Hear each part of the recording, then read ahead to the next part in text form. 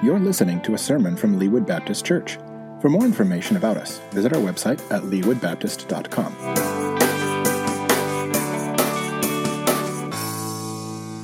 Are we truly believers? Are we born again? Are we truly authentic followers of Jesus Christ? Now, most, if not all of us, desire things that are authentic. All right? If you are a collector, you want to collect things that are authentic. You don't want to fake. We have a whole system in our government, the Secret Service, to make sure that our currency, our money, is authentic, that it's not counterfeit. We desire in our human relationships people to be real, to be authentic. And so in many areas in our lives, we desire things to be authentic, to be real. Well, the Lord wants us to be authentic and calls us to evaluate, are we authentic Christians? And so as we study 1 John, we ask ourselves that quick question, am I an authentic follower of Jesus Christ? This question came to me this week, and it's a reality that's hit me in my own personal life. But did you know that we can go to church, and of course, we don't go to church, we are the church, so how can you go to something that you are? But that's a whole conversation for another time. But we can go to church for decades upon decades upon decades and be just as lost and unsaved as someone who has never stepped foot in church. Jesus even alluded to this in Matthew chapter 7, verse 21. Jesus was instructing his disciples, and he says, "Not everyone who says to me, 'Lord, Lord,' will enter the kingdom of heaven, but only the one who does the will of my Father in heaven. On that day, many will say to me, 'Lord, Lord, didn't we prophesy in your name, drive out demons in your name, and do many miracles in your name?' Then I will announce to them, 'I never knew you. Depart from me, you lawbreakers.'" What Jesus is describing is that on that day, there will be many that will stand before him, and they will say, "Didn't we do a lot of good things on your behalf? Didn't we prophesy and drive out demons and do miracles in your name?" Maybe in our 2009 vernacular, we would say, "Didn't I give a lot of money to the church? Didn't I volunteer for the church? Didn't I do a lot of good things, live a good life?" And Jesus says, "I'll announce to them, I never knew you." James 2:19, James writes to the church in Jerusalem. He says, "You believe that God is one, good." James says, that's a good thing. You believe that God is one, good. "Even the demons believe, and they shudder." So we can go to church for decades and be just as lost and unsaved as someone who's never stepped foot in church. In my own personal life, I found that. I grew up in church. I have been in church since conception. Since conception, I've been in church. And I remember I was about 6 years old. My parents are really good people, godly people. They serve in their church. They've been involved in church ever since I've been a kid. I remember I was about 6 years old. I was in a Sunday school class, and I believe my Sunday school teacher was well-meaning. But I was in this Sunday school class as a 6-year-old, as a young elementary kid, and I remember my teacher, she was teaching us in that room, about maybe 10 kids, I guess, teaching us about heaven and hell.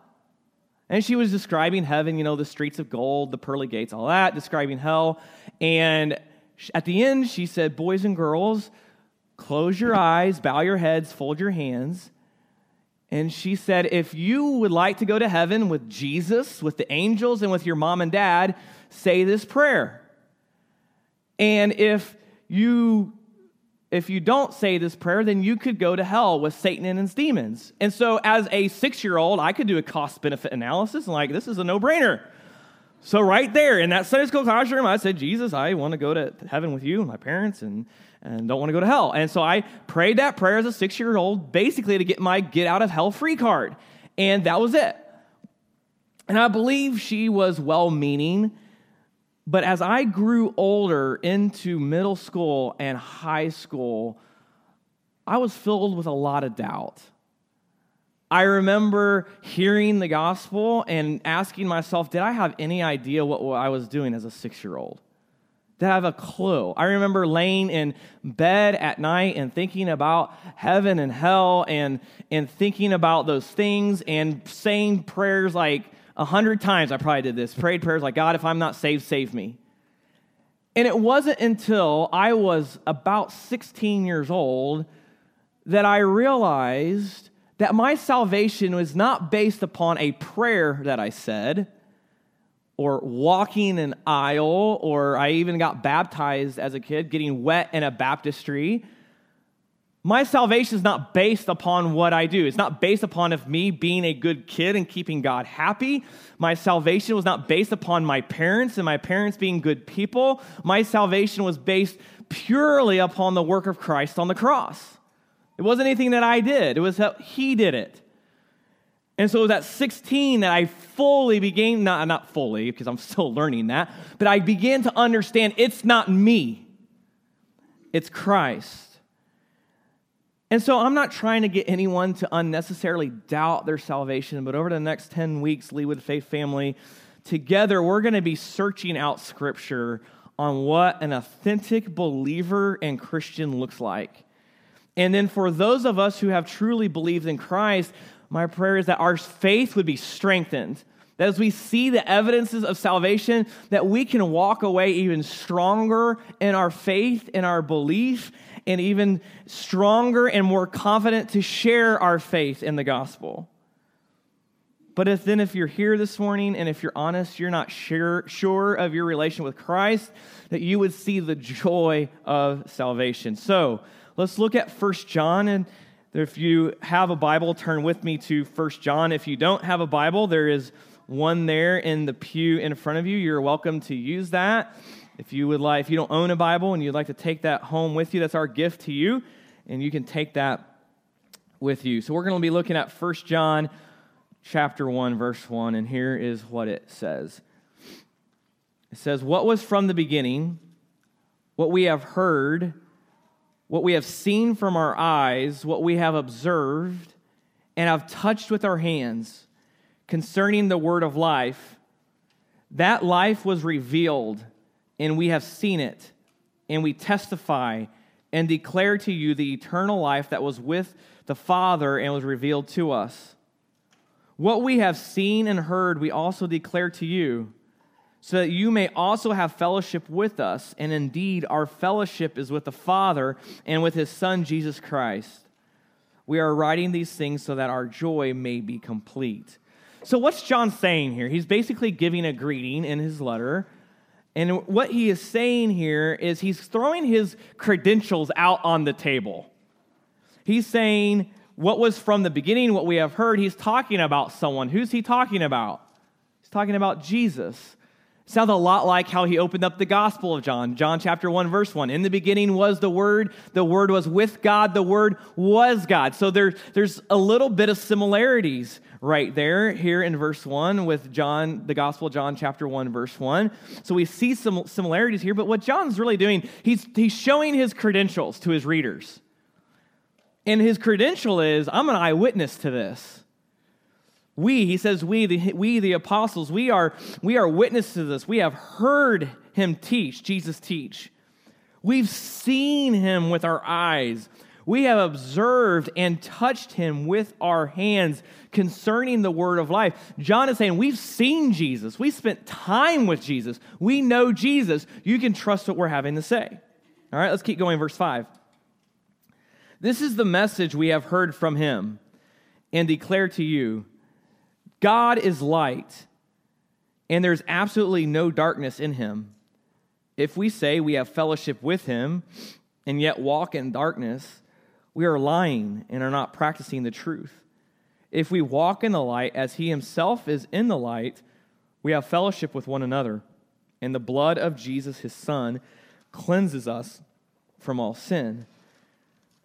John here is immediately going to the character of God. What characteristic, what attribute of God is John going right to? He's going to the holiness of God. Throughout Scripture, we see that light is used to show the holiness of God, that God is holy in His light, that pure light, that God is holy, He is light. And then through Scripture, we also see the illustration of sin is darkness. And so John is saying that God is light. There's absolutely no darkness in Him. So he goes right to the holiness of God, that He is holy, that He has no sin in Him. And then he talks to us, the believer. It says, if we say we have fellowship with Him, if we say we have a relationship with Him, but we walk in darkness, we are lying and are not practicing the truth. So what John is saying is, if we have a relationship with holy God, but we keep on sinning, living in a life of habitual sin, then the holiness of God in His character that lives us in the Holy Spirit, there's going to be friction. There's going to be conflict there. Because here's what happens when we come to know Christ. When we have salvation, Scripture teaches us that the Holy Spirit, God the Spirit, enters into us, lives in us. And so that Holy Spirit is holy, imagine that. He's holy. The holiness of God lives in us in the Holy Spirit. And so if we have a relationship and fellowship with God, the Holy Spirit that lives in us, as we have the Holy Spirit, we will not keep on sinning. There's going to be friction there. There's going to be conflict. There's going to be war. There's going to be an internal battle going on because God, the Holy Spirit, in His holiness lives in us. That's not going to happen. There's going to be conviction that the Holy Spirit is going to bring into our lives. We're not talking about guilt, because even the unsaved can feel guilt. We're talking about true conviction that there's something not right here. And so John is saying, if we walk in darkness, if we live habitual in sin, we are lying and are not practicing the truth. And so the authentic believer, the authentic Christian, there's going to be that conviction of sin. There's going to be, when we sin, there's going to be brokenness. When we sin, there is going to be correction that happens, and then change that's going to come about through the conviction and the correction of the Holy Spirit. But then John goes on to say, verse 7, if we walk in the light as He is in the light, we have fellowship, not with just God the Father, but we have fellowship with one another. And the blood of Jesus, His Son, cleanses us from all sin. So we see that the authentic believer and Christian has and experiences conviction of sin that leads to holiness. Let's keep going. Let's look at verse 8. It says, if we say we have no sin, we are deceiving ourselves, and the truth is not in us. If we confess our sins, He is faithful and righteous to forgive us our sins and to cleanse us from all unrighteousness. If we say we have not sinned, we make Him a liar, and His word is not in us. If we were to take a poll this morning, we were to take a poll, and we were to pass out a survey, collect those surveys back together, and then announce the results of the poll. And the poll question is, are we sinners? I think it would probably come back 100%, I would imagine. Just a guess, but I would imagine. I don't think there's anyone here that would say, yeah, I am not a sinner. Maybe I could be completely wrong on that, but I don't think so. I don't think so. So we might read this and we might think, well, I would never say I have no sin, so I'm not going to deceive ourselves, but I'm not deceiving myself. But as a Christian, there's an acknowledgement of sin in our lives. We're going to understand who we are. We're going to understand the holiness of God and our sinfulness. We're going to understand where we stand with God, with His holiness and our sinfulness and the separation that becomes from it. But oftentimes in our lives, do we not live our lives, even as Christians, as if we have no sin? Oftentimes we live our lives and we live as if we have no sin. We're good at throwing a facade up. We're good at thinking that we're overall good people because, I haven't murdered anyone, so therefore that makes me a good person. I haven't gone out and robbed a bank, so therefore I'm a good person. Or we compare ourselves to each other. Well, I think I'm a pretty good person compared to John Crawford. I think I'm a pretty good person, or Mike Sanders, or whoever. I feel like I'm a pretty good person. But when we understand that we are all in the same boat together of sinfulness, and that it's really like standing at the Grand Canyon.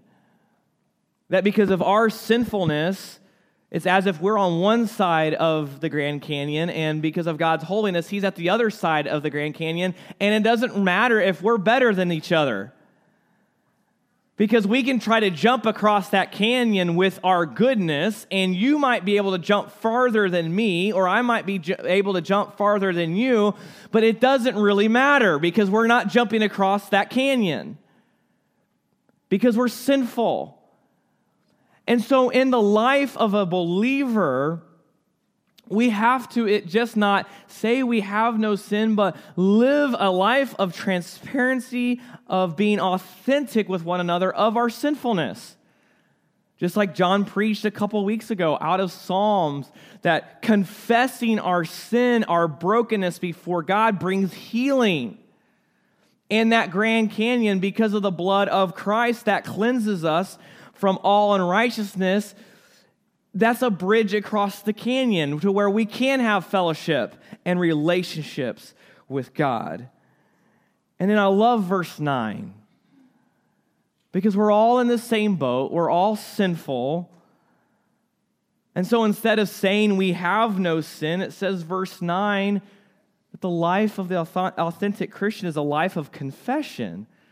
Because he says, verse 9, if we confess our sins, He is faithful and righteous, or as some translations say, just, to forgive us our sins and to cleanse us from all unrighteousness.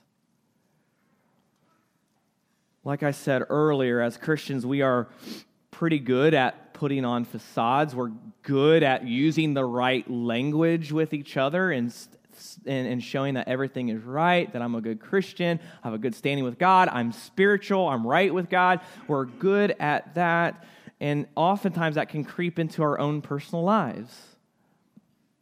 But a Christian is to confess our sins. Why? Because it says God is faithful. He's righteous, He's just, and so when John writes that God is righteous and just to forgive us our sins, he's saying that God is qualified. He is able to forgive us our sins and to cleanse us from all unrighteousness. So if you're here this morning and you're not sure of your relationship with God, God offers salvation. He offers forgiveness of sins. Believe Him. If you're here this morning and you are a believer, don't fall to the temptation of throwing up spiritual facades and fakery, but confess our sins. Because God's faithful, He's righteous and just to forgive us our sins and to cleanse us from all unrighteousness. And then in verse 10, he closes the chapter out. He says, if we say we have not sinned, we make Him a liar, and His word is not in us. See, there's a danger in not being authentic. There's a real danger when we live our lives. We may not verbally say we have no sin, but if we live our lives as if we have no sin, it says we make Him a liar, and His word is not in us. Throughout Scripture, we see that God takes sin very, very seriously. Because He's holy. It's in direct conflict with His true character. And we see that God takes sin extremely seriously. God took sin so seriously that something had to die for the forgiveness of sins. In the Old Testament, we see a bunch of animals being killed for the atonement of sin. Then we come to the New Testament and we see a better lamb, a better sacrifice in Jesus Christ dying for the forgiveness of sins. And so God is holy. He takes sin seriously, but He's also a loving God in that He came as Jesus Christ and died on the cross for the sins of the world, but also took the wrath of His own sin, the wrath that He has for sin upon Himself. He took His own wrath upon sin on the cross and offers cleansing, atonement to us. But here's what sin does. Sin cheapens the sacrifice of Christ on the cross. See, as we sin, even as believers, as we sin, we are making the sacrifice and death of Christ on the cross cheap. When we live a life of sin and we walk in sin, we are making that tremendous sacrifice that Christ made for us on the cross. We're making that cheap. We're making it not important anymore. And we're making Him a liar. When we have sin in our lives, we are really saying, Jesus, you wasted your time coming to die. We cheapen it. We're making Him out to be a liar, a fool. And His word is not in us. And so, faith family, let's not live with a facade over our lives, but let's confess our sin. Let's be authentic and real about our sin. If you're here this morning and you're not sure of your relationship with God, maybe you've been in church a really, really long time and you've learned to play the game.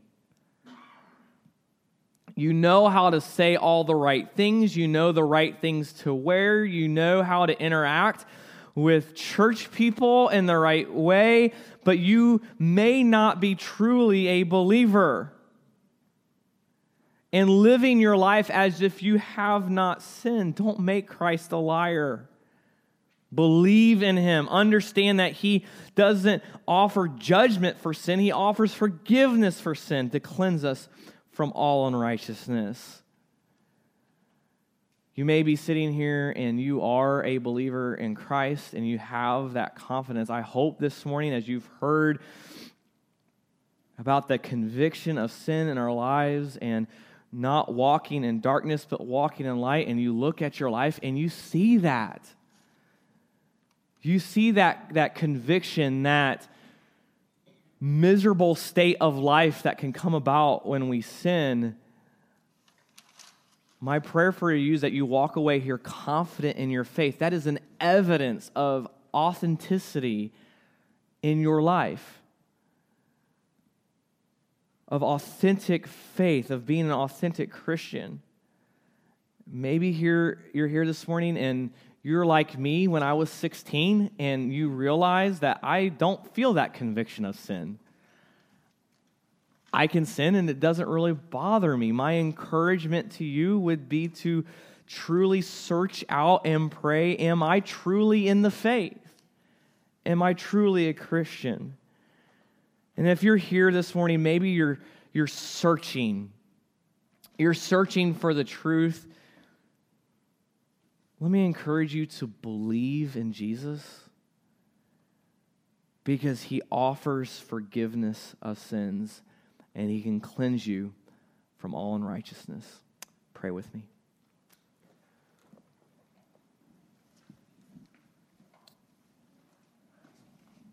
Lord, this morning we acknowledge your holiness. We acknowledge that you are light and in you is no darkness. And I pray for those of us who are your followers, your children. I pray that you would help us to walk in the light, purify us to be like you. Reveal sin in our lives, break us of our sin,